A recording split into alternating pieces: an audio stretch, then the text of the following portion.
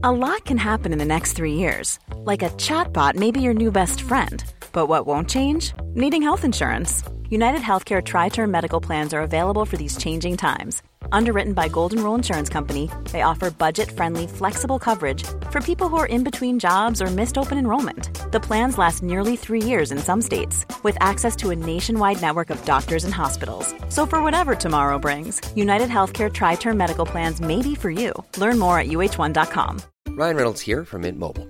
With the price of just about everything going up during inflation, we thought we'd bring our prices down. So to help us, we brought in a reverse auctioneer, which is apparently a thing. Mint Mobile Unlimited Premium Wireless. How to get 30, 30, bit to get 30, bit to get 20, 20, 20, bit to get 20, 20, bit to get 15, 15, 15, 15, just $15 a month? Sold! Give it a try at mintmobile.com/switch. $45 up front for 3 months plus taxes and fees. Promo rate for new customers for limited time. Unlimited more than 40 gigabytes per month. Slows full terms at mintmobile.com. You're listening to The Sound of London. This is Londonist Out Loud. I'm N. Quentin Woolf. And for some reason, I feel the need to flag up that it is quite a specialised subject that we're featuring this week, which is actually always the case. Each time we find a lens through which to look at London, it very often reveals a very particular dimension of life in the city. Maybe I'm slightly self-conscious because it's very much on home territory. For me, we're looking at T.S. Eliot's The Waste Land, how it maps onto London, how London in the early 20th century mapped onto the mind of the poet. It's a slightly longer episode than usual. I figured that if this is your cup of tea, then, well, there's no harm in indulging. The other thing to say is that an entirely optional upgrade to your listening experience would be to read the poem The Wasteland before we go a step further. It's 433 lines long. What's that, about 20 minutes of reading time? It'll set you up for what we're talking about. Oh, and it's one of the most amazing pieces of literature the world's produced. There's that. Hey baby, let me take you down to a place of strange sights and sounds you ain't never seen the like before. Just a stone's throw from your front door.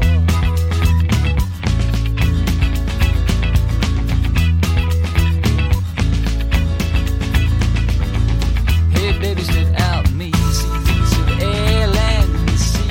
Some creep, some saw down the road, jam rag store. My heart aches for some far off place.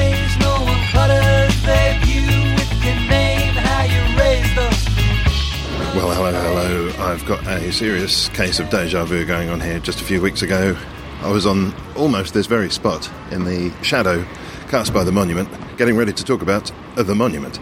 But this time, I'm with Tina Baxter. Hi. Hello. And we're not going to be talking about, well, not directly, we're not going to be talking about the monument at all. We're heading off from here.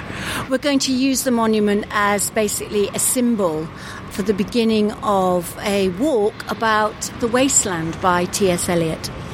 You're well known, of course, among Londoners and visitors to London to The Wasteland. And I suppose we need to set this up really from basics. What is The Wasteland? Right. Thomas Stearns Eliot, born in America. Stearns? I didn't know that. Yes, that's his middle name. Was born in 1888 and died in 1965. He was a very sickly lad, and that gave him lots of opportunity to read amazing literature, lots and lots of books. He then went on to Harvard, where again he seems to have read an awful lot of medieval literature. He studied Greek and Latin and read all the texts, or many texts in those languages. Sanskrit, Pali. He also read French literature and German literature. So an extraordinarily well-read young man, and was going to be on the road to becoming a philosopher, more than likely being a professor at Harvard. However, he decided he'd come to Europe, and he arrived in Europe in 1914. He met Vivian Haywood, 2015. They got married. And to quote, this produced the frame of mind out of which The Wasteland was formed, which you may gather from that was that the marriage did not bode well from the very, very beginning. Turning up in Europe in 1914 is not a particularly smart move. No, it wasn't a particularly smart move. In fact, he did actually go to Paris first, and then because of the situation decided London might be safer, and also he had various other American friends here as well. Unfortunately, he and Vivian, although they were very passionate about one another, They were, I think, more drawn to one another about literature and the poet, and she was quite determined to keep him here. She wanted the poet, not the philosopher. But he also had many people working for him, if you like, to promote him. T.S. Eliot had already had published the love song of J. Alfred Prufrock. I believe that was in 1917. But The Wasteland appeared first of all in literary magazines. Firstly, that was in 1922 in The Dial in the US and The Criterion in London.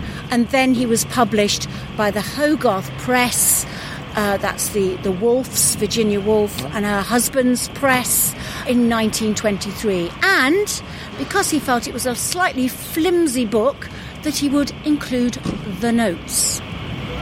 Oh, that's interesting. Yes, because, of course, the thing about The Wasteland is that it's really inaccessible, and deliberately so. He's calling on all sorts of literary illusion, isn't he, that only somebody probably who's read to the extent that he has is going to pick up on all this stuff.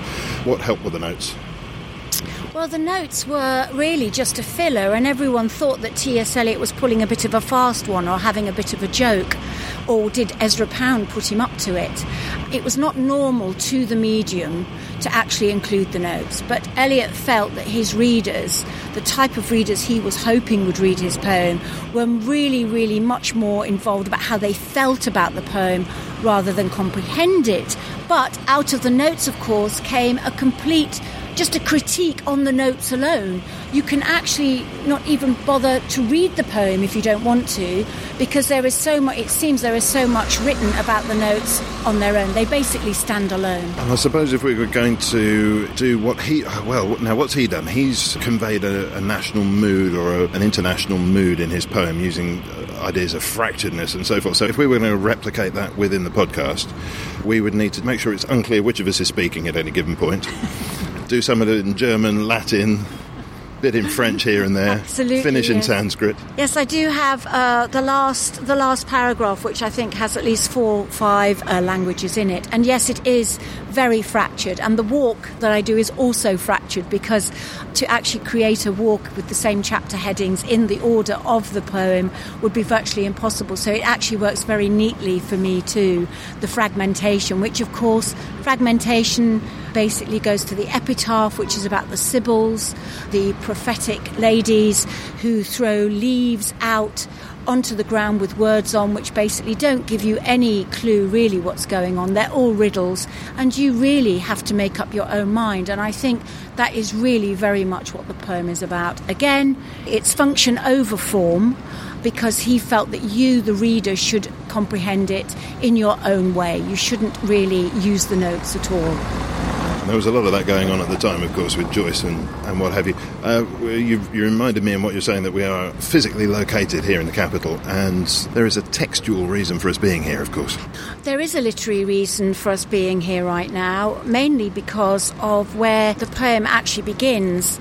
We are standing by the monument, and if we look at the very top of the monument, there's a great big burning urn. Now, of course, the monument is in celebration, we might say, of the survival and the rising of the city again out of the flames. But what I'd like to say is the reason why I started here is because of the lines that open the fire sermon. And that is burning, burning, burning. And it seems apt to start it here. And of course, it comes from Buddha, or it might not be, of course, it comes from Buddha, but he would have known that this was a mantra used in the Buddhist teachings. And of course, there's a lot of repetition in The Wasteland, meaning a freeing of attachment from the world. And he uses a lot of iteration. There's a lot of repetition. And again, the poem is often called modernist. It's not a poem of the norm. In fact, it's an experimentation as well. There's no really one section or even one stanza that relates to the next one in terms of how it is actually written. Sometimes there's no punctuation. Sometimes we say things like tweet, tweet, tweet. There's utterances throughout, la, la, la, way, way, way. He uses all of these things, and this must have been very, very odd to the reading public of the 1920s. And it's actually quite amazing how many people know a lot of it off by heart as well. Well, let's get moving, shall we? Should we get some perambulation happening? We were thinking of heading down to St Magnus the Martyr to get us started, which of course is at the old footings of London Bridge. Well, we've been there a few times. People will obviously, if they come on the walk, they will be joining me in the church. But the other element which people don't realise is that Eliot was an American visiting London, and he used the Baedeker, if I've said that correctly, Baedeker, and in it he marked St Magnus the Martyr and St Mary Woolnoth. I don't know what this word is. Well, it's actually, I believe it's an old-style tourist guide. Baedeker, Baedeker, it may be the way I'm saying it, but I think people might recognise it. People collect them, apparently. But he would have had one of these in his possession. So what's this, like a pre-A to Z? It is, yeah. Well, it's a travel guide for Americans in Europe.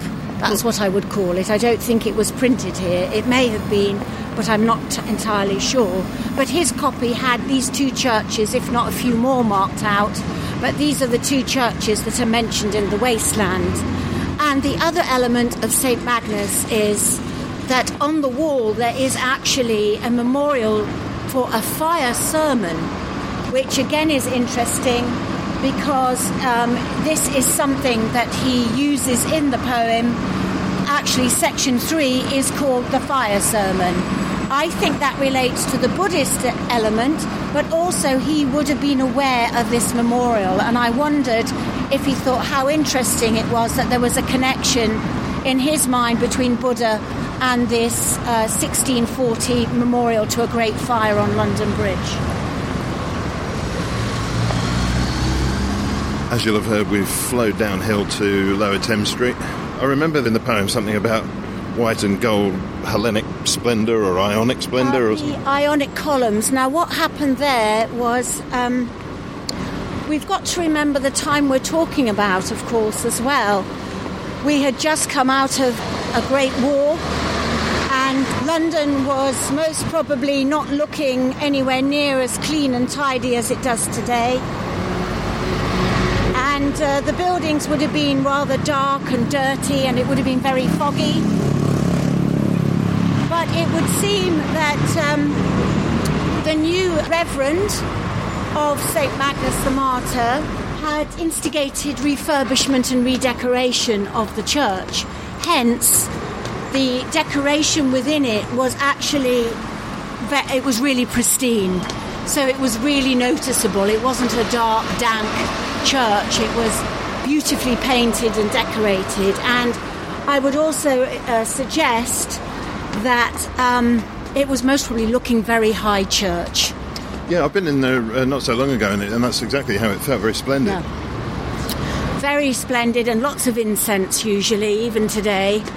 And we must also, or I'd like to draw your attention to the fact that I need to do more exercise. Yes, we've just ascended a Lloyds Bank style spiral staircase, and we may need to take 10 minutes to recover. That's okay.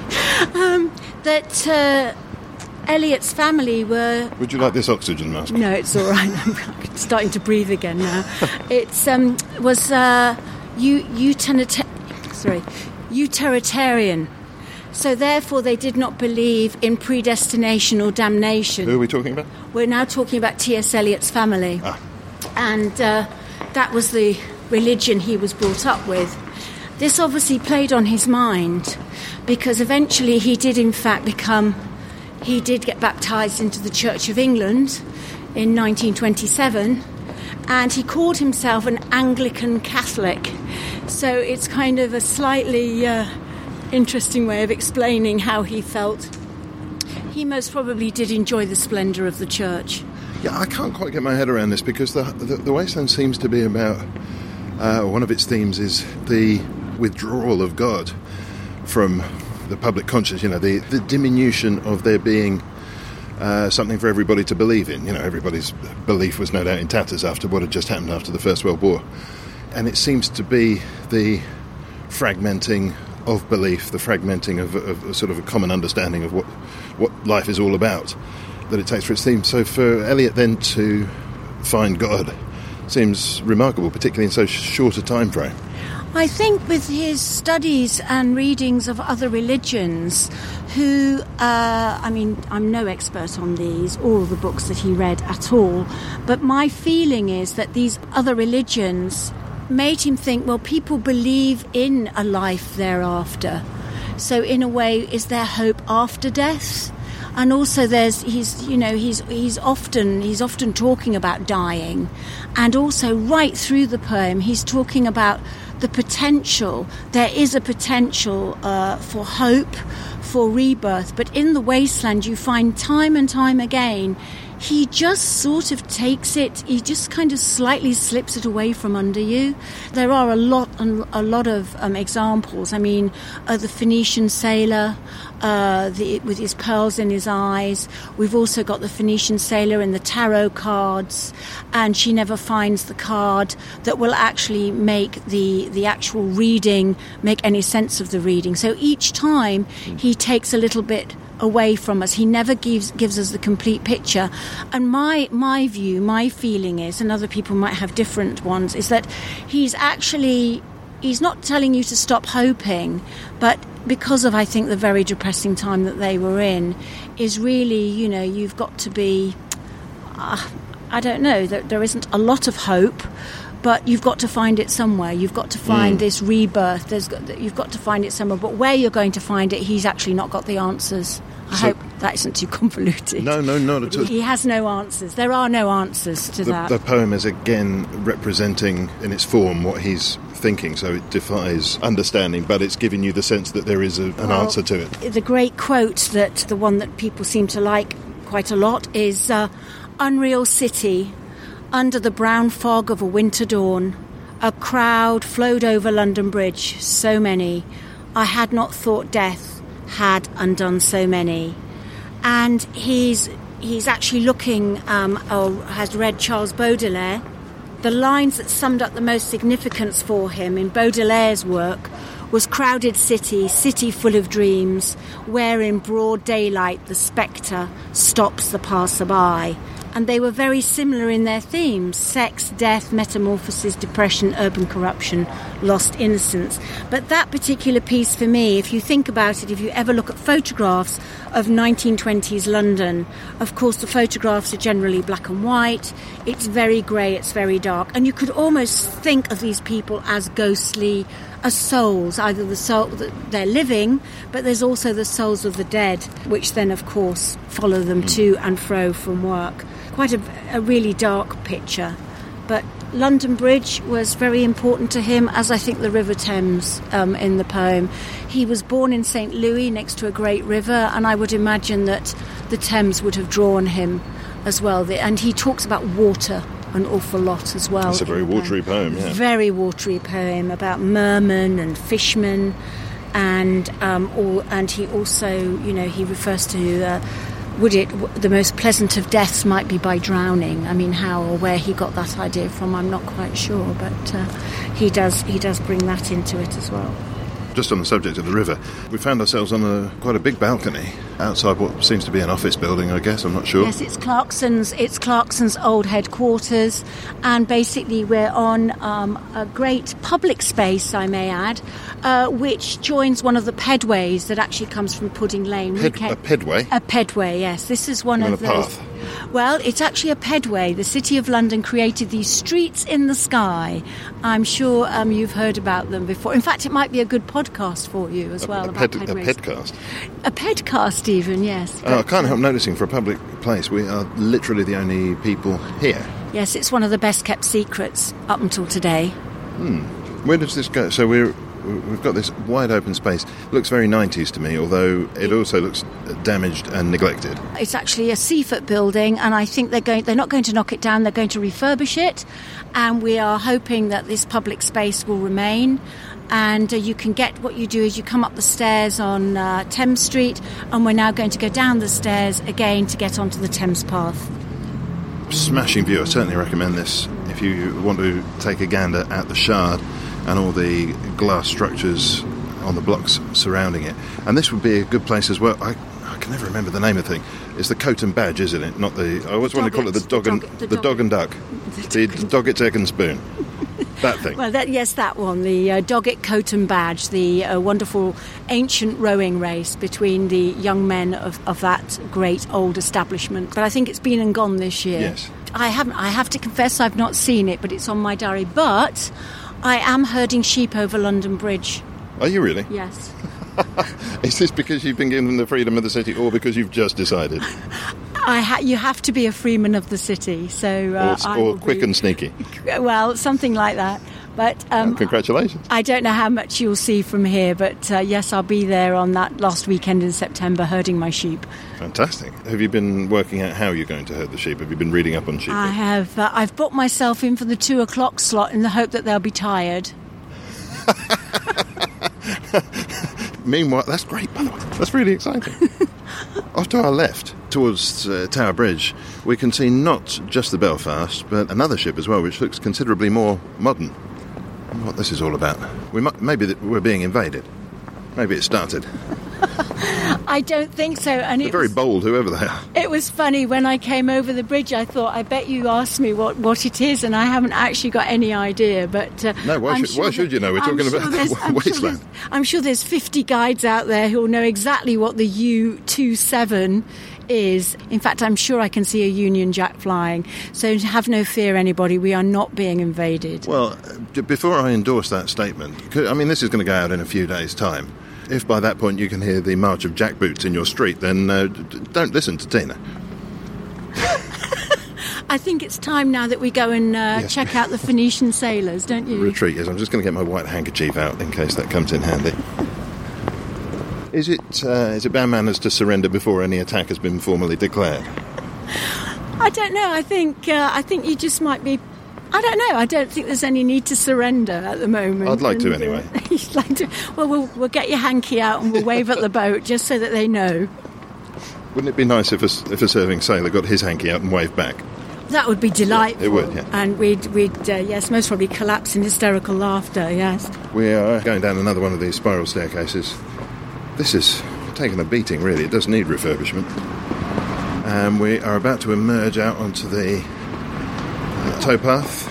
Thames Path. Sorry, the Thames Ped function? No. This is the Thames Path, but we have just been where you can actually... What's wrong with the term pedway, isn't it? No, pedway is... pedway was the terminology of those pavements, if you like, or streets in the sky, which were built in the 60s. There's not many left anymore, but I think it may be worthy of a podcast, because there's people out there who actually do walks and talks about them.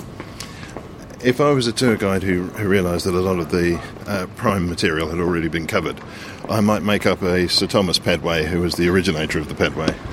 Yes, you could do that if you like, but no... do you ever get tempted to just finesse a few details? No, actually I don't, because I think what worries me is I hear so many other people out on the street who are taking people around, and they're actually talking, well, quite honestly, an awful lot of rubbish.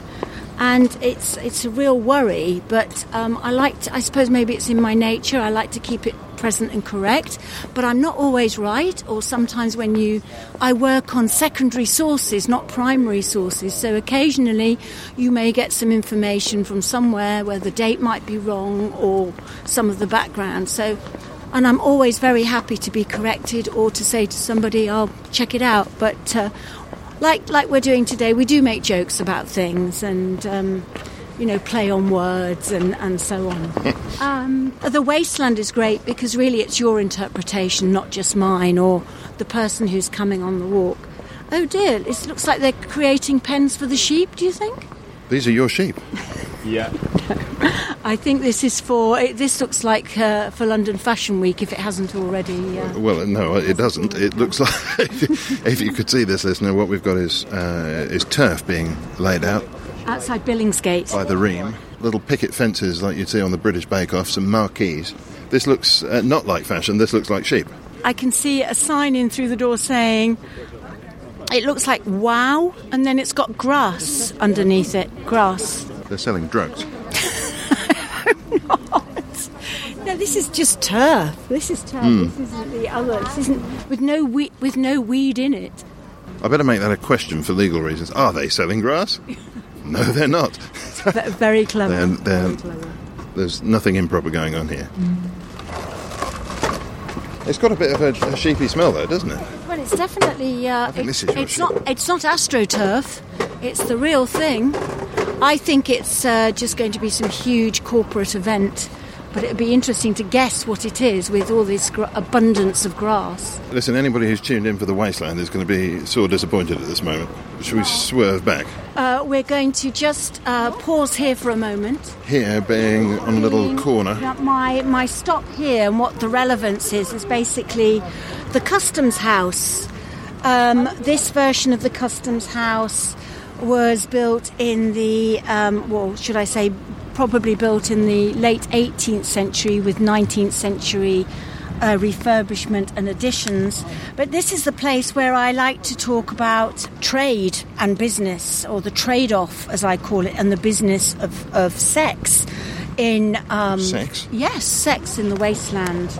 In the Wasteland. In the Wasteland, not... they built this whole thing for sex? No. But the Customs House, for me, is a marker because...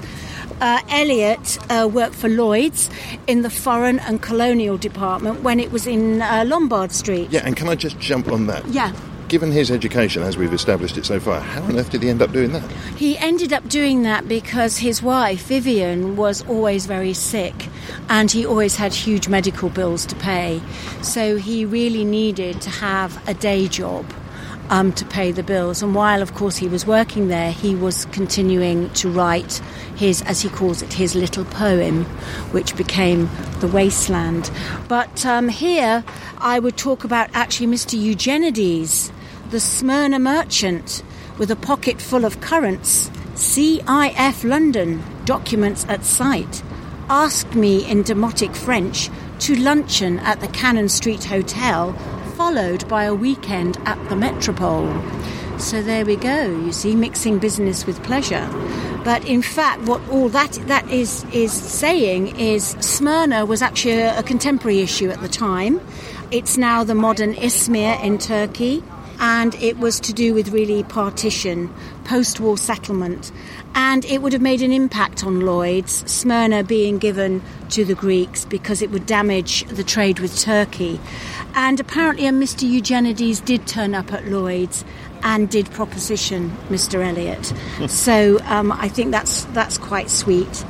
And then we've got, that's actually mentioned in part 3, the fire sermon.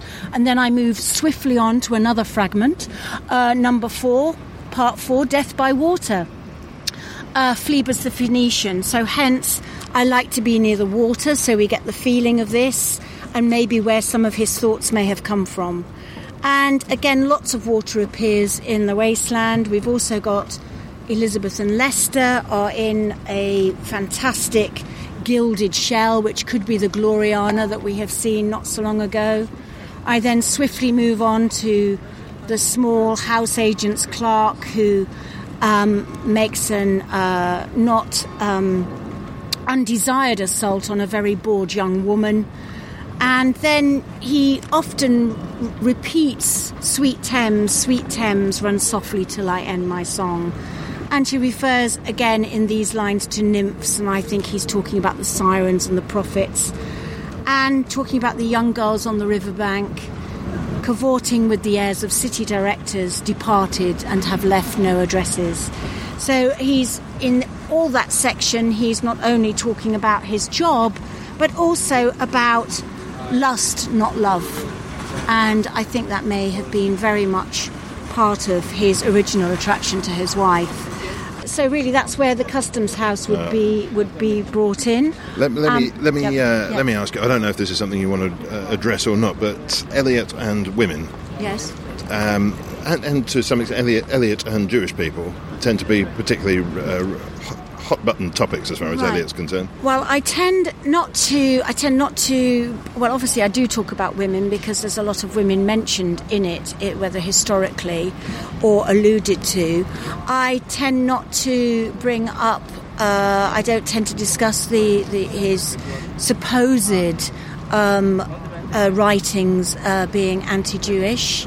He does mention the seven-armed candelabra in one of his sections, which is basically to do with the interior of the temple at Jerusalem. Mainly that's to do with opulence. Women, he had ladies who thought they were going to marry him, or he had the loves of his life, which nothing really came about. And I tend not to dwell on Vivian's supposed, well, she was abandoned by him. I don't think you could really call it anything else. But he was not the one who committed her to the sanatorium. That was her family that actually did that. But he never actually divorced her. And I don't really know if he supported her very much in any way.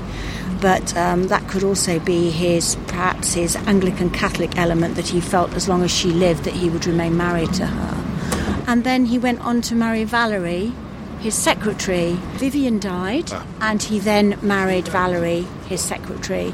And he seemed to have, if I dare say it, lived happily ever after thereafter. And recently poems have come to light, very erotic and passionate poetry about their time together. So in one sense, I do when we end the walk, I do bring that in.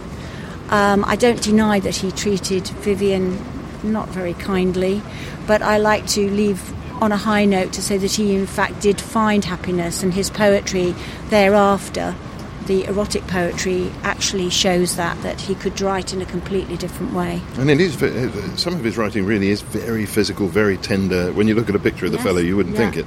No, you wouldn't. And also when he reads it himself, he really seems to just read it in a monotone. And then when you hear Alec Guinness read it, or Fiona Shaw, who does an absolutely brilliant version, which brings alive all those monologue and dialogues and all that sort of sweeping elegance, and then that sort of almost misery as well. She really brings that to life. Shall we go to St Dunstan's in the east? I'd love nothing better. It may be a place that you haven't visited before, and your listeners might be interested in it. Let's find out. Well, I mean, we're not going to find out if the listeners are interested. No. Right now. Let's live in hope. So we're off the Thames Ped Path. The Thames Ped Road. and we're walking down an alley ped between a large brown brick wall and a large brown brick building. We're just walking down the side of Billingsgate and heading towards... I never can quite get them right, whether we're at Lower or Upper Thames Street. It's... haven't ever quite got my mind around that, but I do know where I'm going. We're coming into a canyon of office buildings. So on balance, and maybe it's an unfair moment in the discussion to ask you, but do you like Eliot? I think well, I actually hadn't realised that I was actually alive when he did his readings, or still did readings. I would have certainly gone to hear him. I'm not sure if I would have actually liked him I doubt if I'd have ever moved in his circles, but I think it would be difficult until you actually met him face to face, because there are also some interesting elements of his character which I would have liked to have experienced. And as we get towards the end of the walk, I will share that. I will share that with you. So we come from the roaring dual carriageway and cycle lanes into the quiet of St Dunstan, which is a ruin.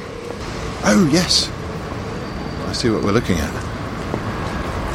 And if you misunderstand what that sign is hanging off, it looks like it's a Premier Inn as well. Well, it has a very symbolic moon on it, which I think is quite nice. But we shall get that out of our sight line shortly. There's one of the walls there with Gothic arches and lots of foliage overhanging.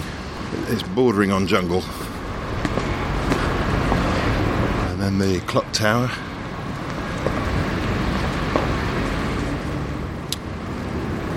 What an interesting name this bit of roadway has. It's Idol Lane, I-D-O-L, next to a church. Yes. It's Idol Lane. Idol Lane.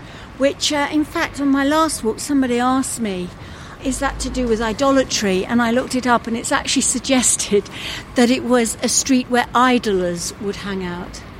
Not idle people, rather than idols. Wrong spelling. It's most probably a very ancient medieval way of spelling it. Was that you finessing a fact by any chance?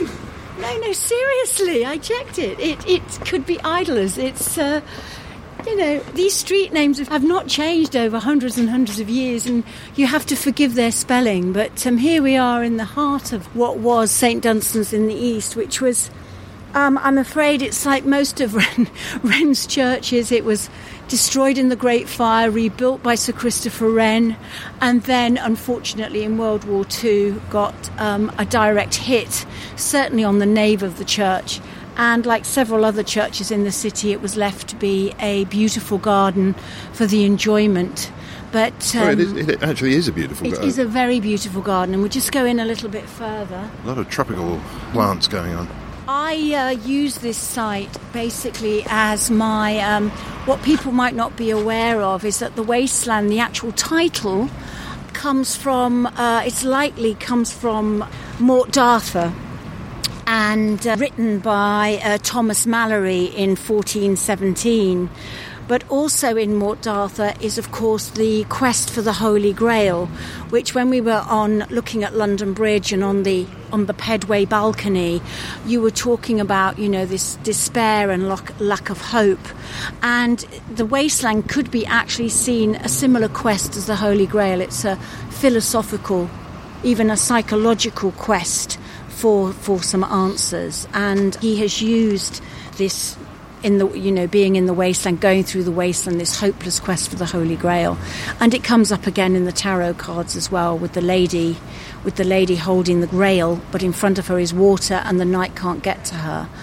And is this just illusion?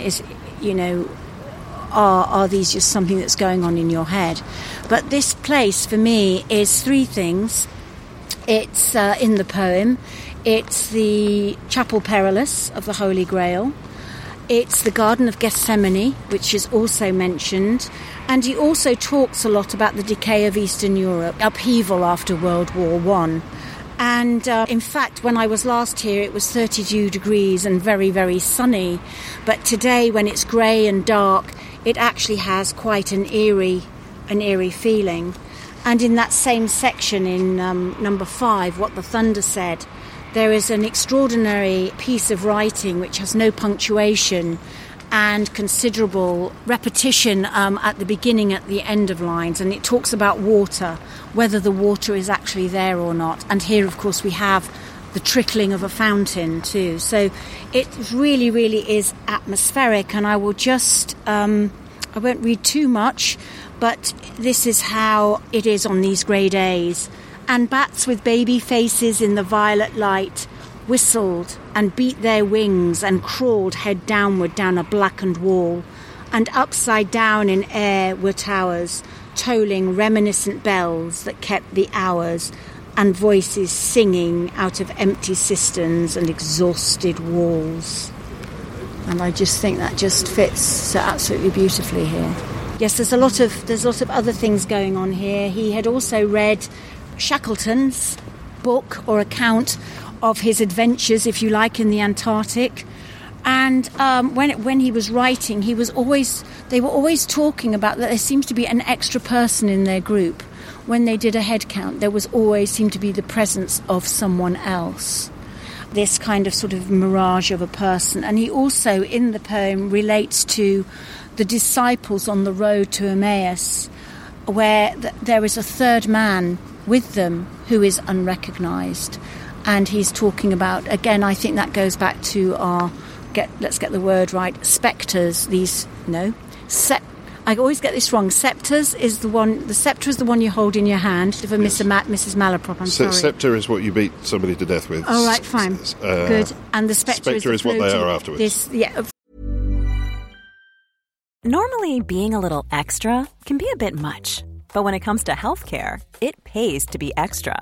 And United Healthcare makes it easy with Health Protector Guard fixed indemnity insurance plans. Underwritten by Golden Rule Insurance Company, they supplement your primary plan, helping you manage out-of-pocket costs without the usual requirements and restrictions like deductibles and enrollment periods. So when it comes to covering your medical bills, you can feel good about being a little extra. Visit uh1.com to find the Health Protector Guard plan for you. Hey, I'm Ryan Reynolds. At Mint Mobile, we like to do the opposite of what Big Wireless does. They charge you a lot, we charge you a little. So naturally, when they announced they'd be raising their prices due to inflation, we decided to deflate our prices due to not hating you.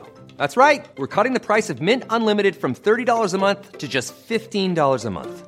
Give it a try at mintmobile.com/switch. $45 up front for 3 months plus taxes and fees. Promo rate for new customers for limited time. Unlimited more than 40 gigabytes per month. Slows full terms at mintmobile.com. Hey, I'm Ryan Reynolds. Recently, I asked Mint Mobile's legal team if big wireless companies are allowed to raise prices due to inflation. They said yes. And then when I asked if raising prices technically violates those onerous 2-year contracts, they said, "What the f*** are you talking about, you insane Hollywood ass?" So to recap, we're cutting the price of Mint Unlimited from $30 a month to just $15 a month. Give it a try at mintmobile.com/switch. $45 up front for 3 months plus taxes and fees. Promo rate for new customers for limited time. Unlimited more than 40 gigabytes per month. Slows full terms at mintmobile.com. Fine, okay, thank you. That will help me a lot. I'm sorry if I've ruined the moment there, but that's why we stop here, and it really is very atmospheric, and I think it's most probably my favourite stop. I could stop here for a while. It's very restful. Very restful. It's absolutely beautiful. I should explain the water feature at the centre of this is like a millstone with water burbling up from the middle. And it makes me realise just how it is that there's a restful quality to the wasteland, because in the midst of all that fragmentation and doom and lamentation, there's also a sort of a serenity, isn't there? There are moments of, yes, great serenity, or certainly of great thoughtfulness, of, if you like, allowing yourself to let your mind drift and to go elsewhere. And what better link for us to go elsewhere? Yes, we shall go elsewhere, yes. And I think I'm going elsewhere now. Let's go and join the idlers in Idle Lane. I'm never considered idle. I'm never still, or I'm always up to something. But I'd like to draw your attention to Idle Lane. Again, one of those fabulous, bendy, windy little medieval streets that people miss. But I'm always fascinated by who has gone before us. And I'm sure Geoffrey Chaucer has most probably walked down here. I'm not sure if T.S. Eliot did, because he doesn't actually mention having visited the church. But the other reason why he was interested in churches, because the government had planned to demolish about 15 churches in the city. And St. Mary Walworth and St. Magnus the Martyr were two of those churches. And he did actually write in one of the literary journals that, and I'm just going to paraphrase, that it would be an absolute shame to remove these ancient edifices which actually gave people so much peace and quiet and a place of contemplation after they had walked or were working within the blackened buildings of finance. So, well, talking of which, we have just rounded the corner and we're looking up a little. I mean, I've never really seen it like this. I've never come at the walkie-talkie from this angle. We can see the cheese grater over the back there, and this thing is looming over us. We're under its looming side. It almost feels like it's almost going to slightly sway over us. And of course, the other day it was quite funny because everyone was asking me, "Oh, is that the building that you cook a fried egg and that melt the Mercedes?" That's right, you can fry a Ferrari. Yeah, fry a Ferrari. And of course, now what we see is it has its actual shuttering, which it should have had in what do you call it? Brise soleil, soleil brise. It's some wonderful French term meaning Venetian blinds, I think. If it was sideways, you could throw a steak on there. Well, yes. Well, in fact, it wasn't on the building. It was actually the reflection from the glass of the building onto the pavement on Eastcheap that you could actually fry.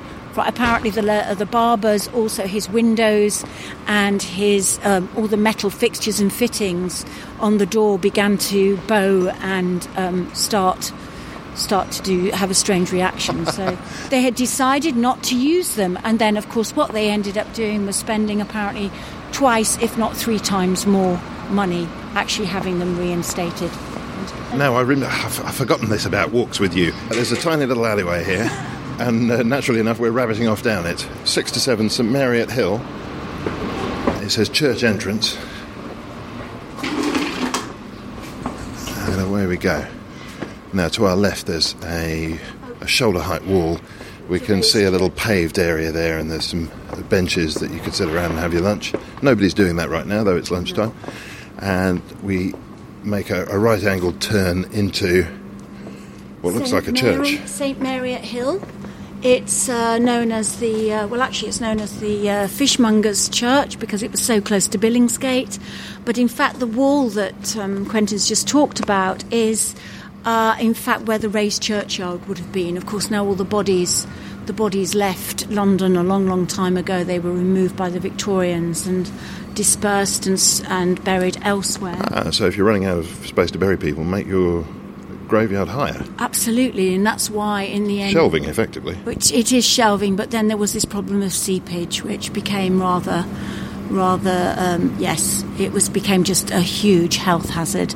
Now here, it would be inappropriate to talk about tarot cards within the church itself, but I like to use this area because, again, it's off the beaten track, it's quieter, and we meet Madame Sosostris, who people may not be aware that,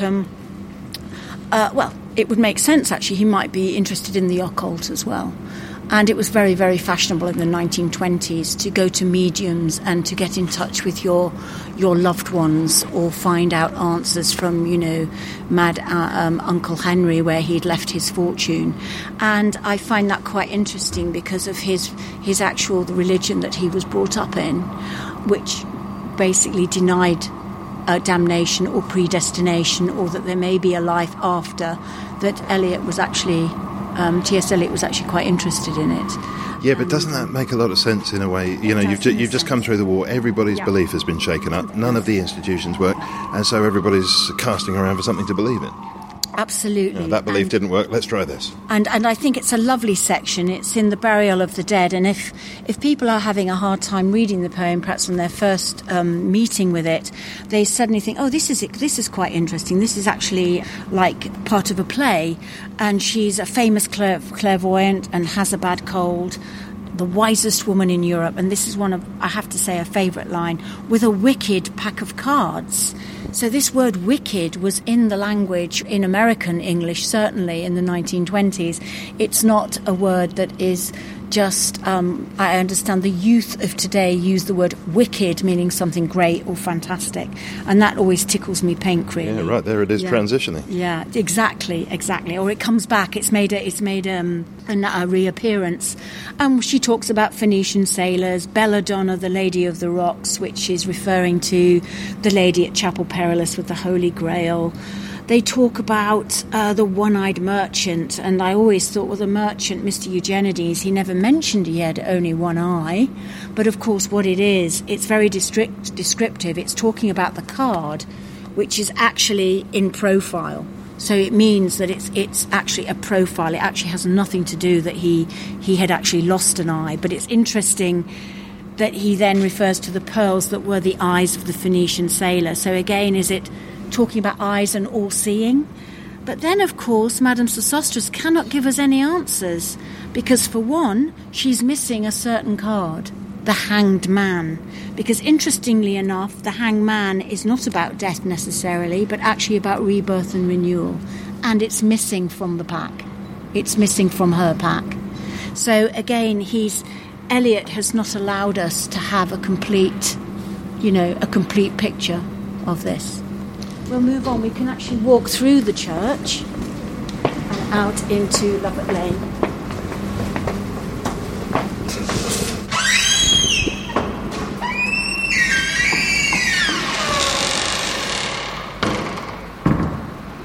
Not what I was expecting.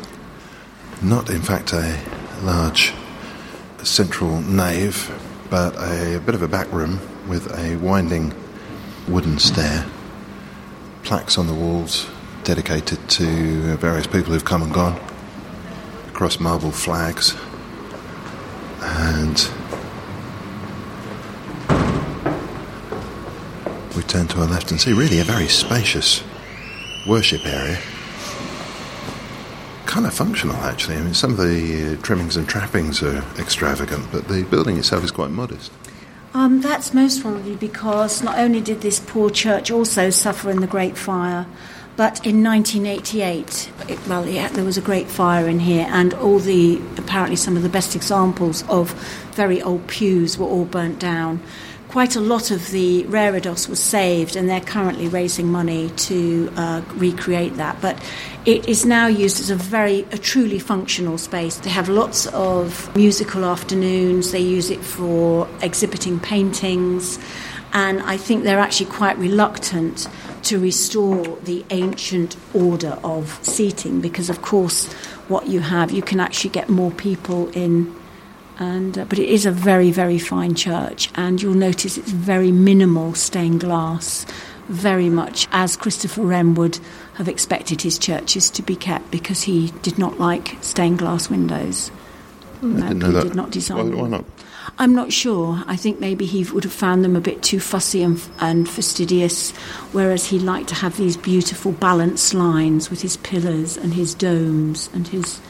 Well, it's just... very classical. And actually, we've taken a couple of steps in, and I was saying that it was quite plain, but actually, if you look up, there's all the art in here. It's got some great detailing on the domes and the arches, and the word escapes me right now as well, but we've got some very fine columns. It's just, as always, with anything really to do with Wren, it's just beautifully designed.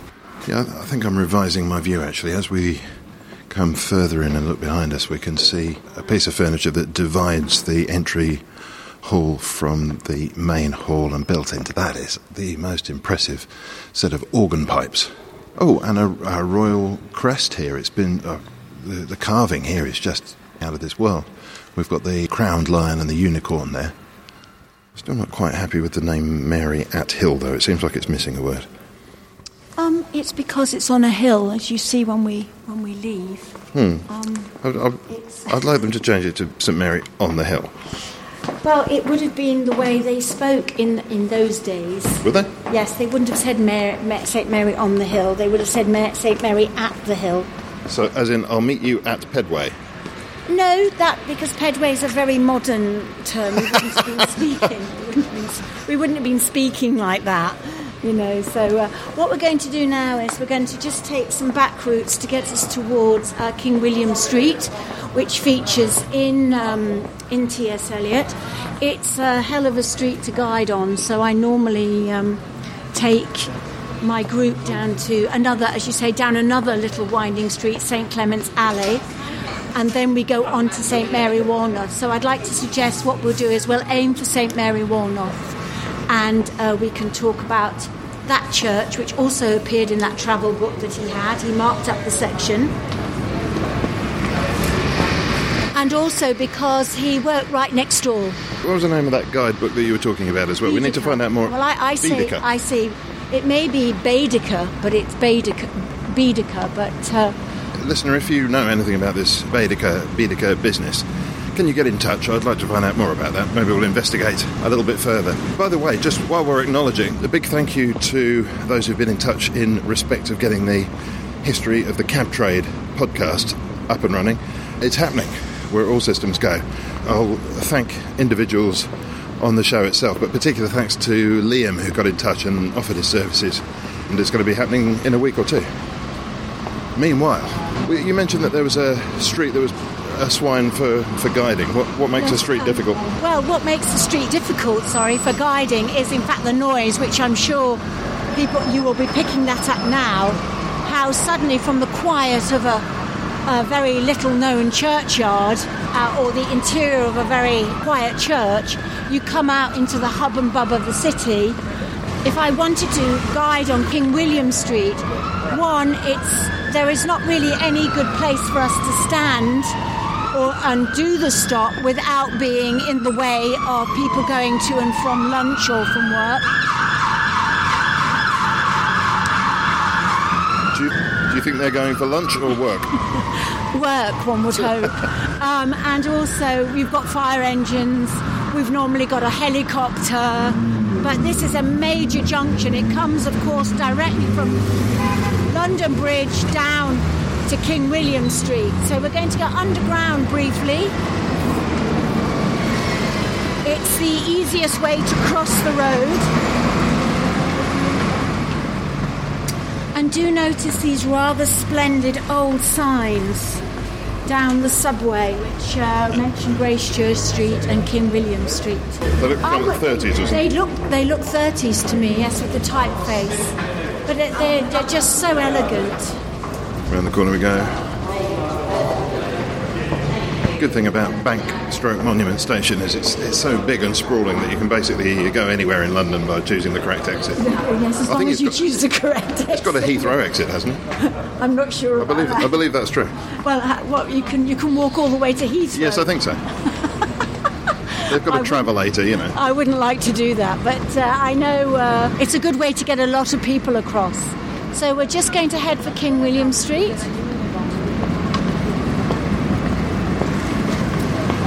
So King William Street, really the pavement, if you say, what is required really for guiding. I personally wouldn't like to have a group of 24 people gathered on here while I talked about this street sign.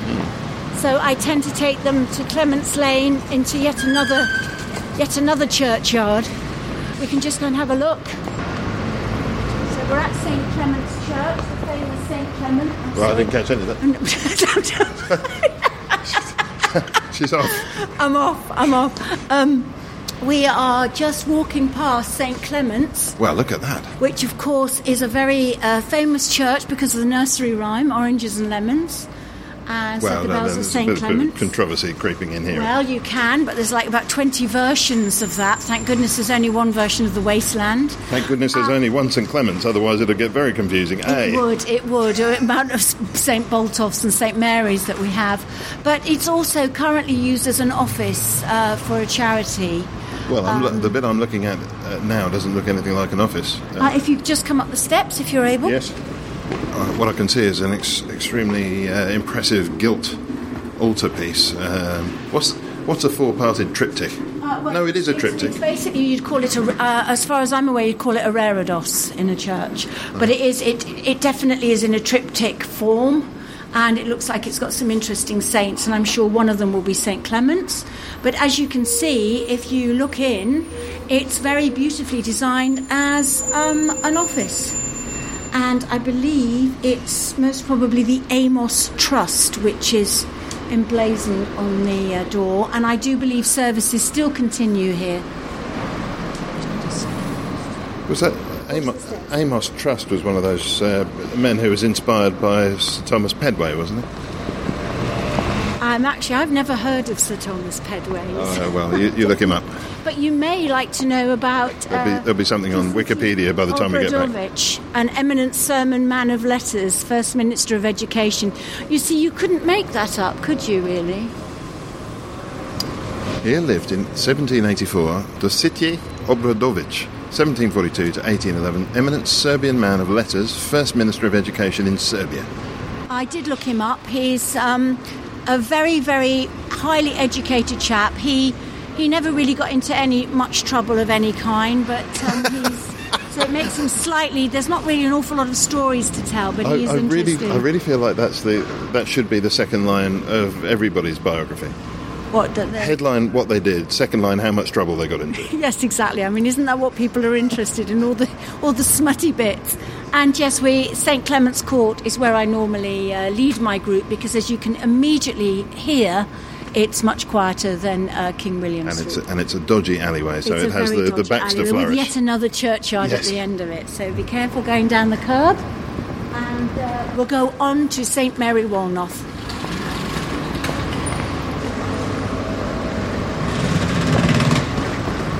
I'd like to just get to Queen Victoria Street, which is at Bank, because that's that side of T.S. Eliot's character that I'd like to share with you and the listeners. So I think you all might be slightly, maybe not amazed, but definitely amused. Could we be amazed if we feel like it?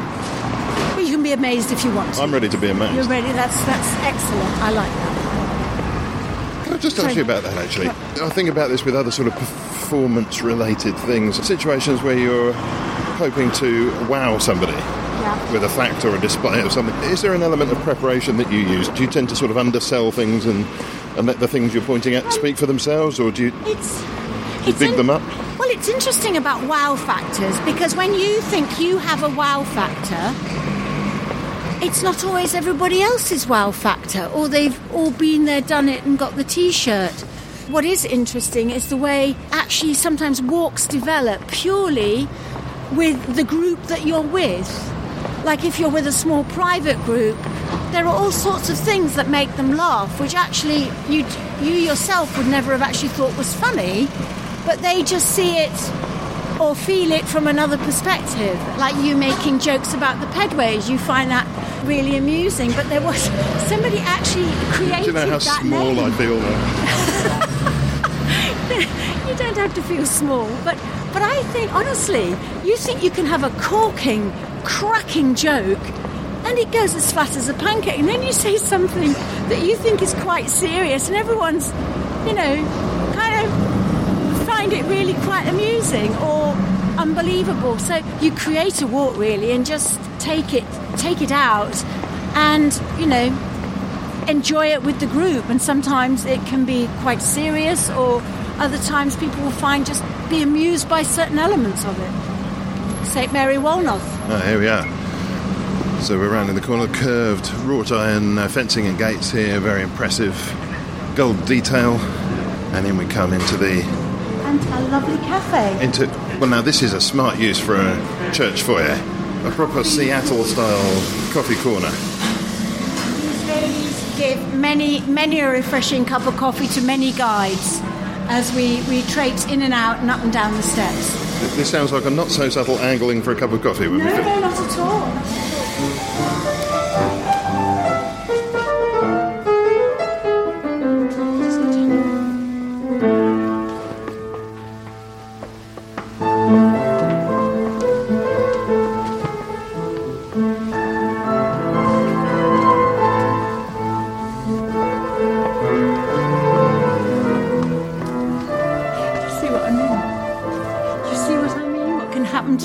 When one is guiding, we now have a gentleman playing a rather beautiful, I think it's a polka, isn't it? But it's a bit dark.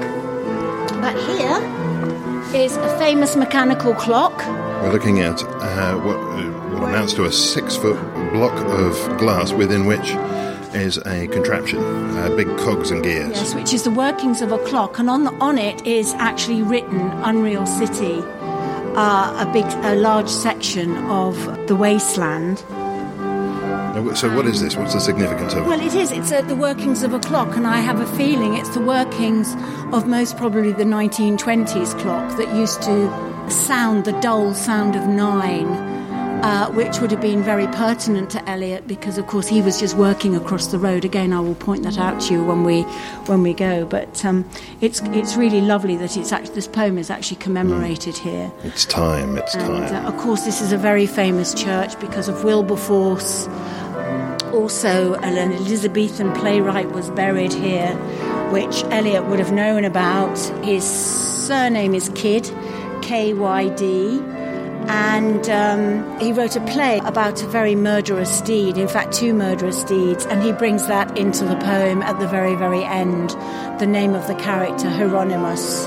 And yes, we've got John Newton as well. So we know Eliot definitely spent time here, maybe. I'm not sure if he had a packed lunch, but he would have come here for a bit of a break from his Smyrna merchants and the various other people he had to deal with. I don't know why it didn't occur to me, because it's been all around us as we've been walking. We haven't really commented on it, but we've been passing on all sides, city folk having late lunches and shoving bim and bap takeaway food into their faces. Yep. Of course, Eliot would have been mixed up with that crowd. He would have. I mean, it may have been slightly different. I doubt if there'd been that much takeaway going on. Less bim and bap, I suspect. Less bim and bap, and I think the wife would have made you pack lunch, and there would have been lots and lots of... I mean, even when I arrived in London in the 70s, there were still hundreds of cafes offering you a 3-course lunch for £1, you know, and you'd have your... Yes, and they were all steamed up and everybody smoked. It was quite, it's kind of like an old movie, really, yeah. Where are you from, then? I'm originally from up north, but I travelled with my parents. Watford? No, much further Milton than Keynes? that. No, Wigan. Wigan, as in Lancashire.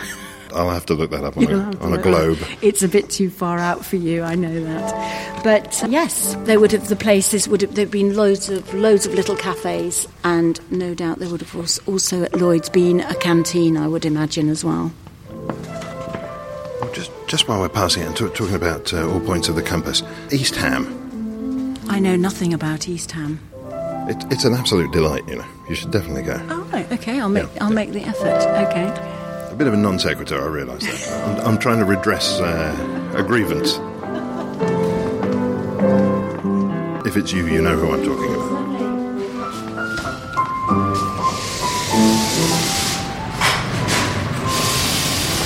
That's the sort of thing that can happen to a guide. The other interesting thing is when you have a little group of drunken gentlemen sitting on a bench and you're trying to give your little spot. You only ever do that once, because a lot of them are very bright and right up there, and also they've got a lot to say sometimes. What did they say? I can't remember now, but it was funny. In fact, I just couldn't continue anymore because you know, they just some of the comments they made. No, tell me, were they participating in the giving of the information? Well, actually, can't even quite remember where it was, but they would also offer information about the history of the site as well. Right. Which was usually from a completely different place or even country. So you know, it was funny. It was funny. It really gave everyone a laugh. But I decided to abandon it and move on elsewhere. So now when I see gentlemen, these ladies and gentlemen enjoying themselves on the benches around with their tinnies or cannies or whatever they call them, I tend to give them a nod and move on. Run. Because they can't resist chirping in sometimes. I would like to tie together the idea that we've just heard with that of somebody who was on the show a couple of weeks ago. You may remember John Day, who was talking about a school of art in which the idea was to superimpose a map of another city altogether on top of the London topography. What about a tour in which you point out the delights of another city altogether whilst touring London? I think that would be really funny, actually. I think that would be really amusing. We need to find the right, because if you're not a finesser, then this isn't going to work for you, You could kid everyone that the Shard was the Eiffel Tower, couldn't you, really? And you could also bring in a bit of Berlin and Prague. I mean, some of these buildings, I think you could suggest. Prague is a very beautiful city, but we also have some pretty good buildings, and you could show people the Royal Exchange as the Arc de Triomphe. I think it could work. And then we've got Number One Poultry, which you could use the arcades and pretend you're in Bologna. And of course, it was where Chicken Run was filmed as well. Yeah, well, all of those things. But well, if you decide to go ahead with that idea, I'll take 15%. I think 5 for maybe 7.5. Well, I think a little bit more. I'll be charging per head for the tour, of course. But I just want to point out before we move on is that famous clock. And that building that is opposite in Lombard Street is where T.S. Eliot worked. He was there from 1917 to 1925 when he went on to work for Faber and Faber. and often in those days you would also work on a Saturday. So now we're going to just go off towards our last port of call, Queen Victoria Street. I also mentioned during the walk the relationship with Ezra Pound, who... he was Eliot's editor, wasn't he? Well, he was Eliot's friend, mentor and editor, and he always used a blue pen, a blue crayon or a blue pen, and it would seem that Eliot actually ended up with 33 pages, and finally I believe The Wasteland was knocked into shape with 19, and it seems was very influential in actually, it's often referred to as cinematic effects. Some of the writing, he cut down some of his perhaps more elegant prose, shortened it so it became far more either like a photograph or like a piece for the cinema. Also, of course, particularly the Elizabeth and Leicester section always reminds me of Sally Potter's Orlando, or should I say Virginia Woolf's book Orlando, which was made into a film by Sally Potter. The Wasteland, I don't know about you, but it actually conjures up pictures for me. It actually, and then the other... Which is ironic, because I gather that Eliot really didn't like cinema, apart from Charlie Chaplin and Buster Keaton. Yes, he did like Buster Keaton, I understand. But he did love theatre, though. So he did love creating, obviously we've got dialogue and monologue that goes on throughout the poem. Yes, it's there all the time. Even I think dialogue with you, the reader. Even that's sort of how I feel. He's talking to you sometimes, or he might be musing. But there's also, in terms of that, if you were saying about his relationship perhaps with his wife, there is a section where she talks about how bad her nerves are. And she's definitely speaking to herself, I think. Or as she says to him, basically, are you listening to me? She goes, my nerves are bad tonight. Yes, bad. Stay with me. Speak to me. Why do you never speak? Speak. What are you thinking of? What thinking? What? I never know what you are thinking. Think. This sounds to me sort of feels a bit like an aggrieved woman who her partner or her boyfriend is not paying attention. Again, I would normally go, we're at the top of Queen Victoria Street, and he mentions that as well in the fire sermon. And it's interesting, we've just left some music behind us. This music crept by me upon the waters and along the Strand up Queen Victoria Street. Oh, city, I can sometimes hear, beside a public bar in Lower Thames Street, the pleasant whining of a mandolin. He had taken up the mandolin, apparently. But it's interesting, there are no more public bars in Lower Thames Street. It's just basically a dual carriageway. And he brings the meaning of Strand and Queen Victoria Street. Queen Victoria Street was quite a new street at the time, whereas the Strand is ancient. The Strand was the ancient beach where the Anglo-Saxons had set up Londonwick. So he's constantly also referring back to the ancient city and the new city. But I'd like to end really on that little section which I discovered while reading several of the books about him, that in his everyday life he liked to mimic. He liked to mimic other people's speech. And that's where we get that wonderful section where we have, and I'll do my best, when Dill's husband got demobbed, I said, I didn't mince my words, I said to her myself, hurry up please, it's time. Now Albert's coming back, make yourself a bit smart. He'll want to know what you've done with the money he gave you. To get yourself some teeth. He did, I was there. You have them all out, Lil, and get a nice set. He said, I swear I can't bear to look at you. You can hear the Wigan coming through there. Yeah, well, a bit of that. And he loved mimicry, and a friend described him as a company of actors in one suit. And he found his own voice by producing those of others. Is there not something extremely scary about a man as learned as T.S. Eliot mimicking your voice? I think where they lived in Crawford Mansions, I think it was 3 Kensington Court Garden and Crawford Mansions, they lived very close to a pub.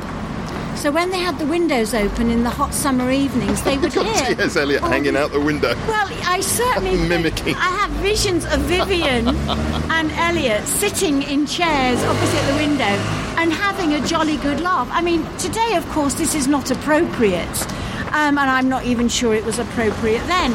But it gives me one little picture of them as having having a really good laugh together. Laughing at how common people speak. Well, perhaps that was it. But but it's the conversation as well. I mean, you've got to have all your... in those days, it was actually apparently quite fashionable to have all your teeth out and have a pair of dentures. This was the new thing, And also, of course, remember, after a war, everyone was very lacking in calcium. And I think most people, once they'd had, the ladies particularly, when they'd had a few babies, they started losing their teeth. So I think it's really quite... We're actually just at the sort of penultimate end of the walk, as it would be if we were walking it. We actually end it at St. Augustine's Tower. It feel a lot like we were walking it. Well, we were walking, I was certainly but walking I meant as in doing the walk proper. Oh, I see. Doing it proper, yes. Doing the full Dixie, Have you thought about branding your walks, in order to increase public awareness by getting everybody who's on the walk to walk in a particular way, like your own signature Tina Baxter walk? Right. I believe that people already do that. They already actually do that. What is the method of walking? Well, I'm thinking like John Cleese style. Well, that could be very tiring over a long distance, don't you think? What would you go for then? Sort of a bit of a bob as they shuffle along? I think... For the whole group to bob in unison? Well, I think the other one is like a policeman, sort of the policeman bob. I think what would be more interesting is when you actually stop the group to actually get them to mimic whatever you were doing, a bit like follow the leader. Or mimic some people who are talking in a nearby pub. Well, absolutely, picking up on another conversation, especially phone conversations these days, can be very interesting as you go past them. I think actually nowadays we do actually mimic people on the telephone, on the mobile. Excuse me, it's a bit old-fashioned. You hear people talking about their medical condition or their love affairs on the train, and sometimes you think, oh my God, I wish they'd stop. Or other times you just sit there and generally I'm completely amused by... Or slow down so you can write it. Yes, or slow down, or can I record it? Or could you actually say your credit card number again so I can I make a note of it, please? I have heard somebody do that. It is done. People do not realise how much information they give out. So hence, living above a pub or very close to a pub, but it seems that he mimicked all sorts of people, and most probably that's why he liked Buster Keaton.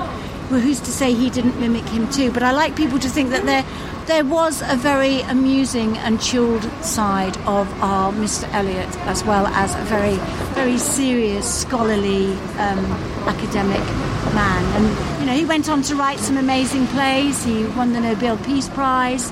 He got married and lived happily ever after with his beautiful secretary, who, after his death, looked after everything for him. So, took care of his work. T.S. Eliot, polylinguist, lover, parrot. Mimic. Yep. Very impressive. You're talking about giving out information. I think it's high time we gave out some of yours. Okay, fine. Starting with bank details. Starting with bank details, I can't remember them. I always have to write them down, so please don't rob me because they're written in secret code in my address book. But anyway, what's happening is I will be doing a special walk on the 26th of September for T.S. Eliot's birthday. Don't ask me which one. I think it could be his 99th birthday because we actually know 98th birthday because there'll be a big celebration in 2018.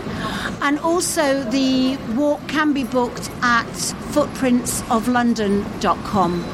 And I'll also be doing the walks again, 2 of them in October, again on the same site, footprintsoflondon.com, for the Footprints Literary Festival. Tina Baxter, thanks very much indeed. My pleasure. My heart aches for some far-off place, no one cut it That's all for this week. My thanks for this week to Tina Baxter. Thanks to Bernie Barclay. Theme and incidental music was by Songs from the Howling Sea. I'm N. Quentin Wolfe.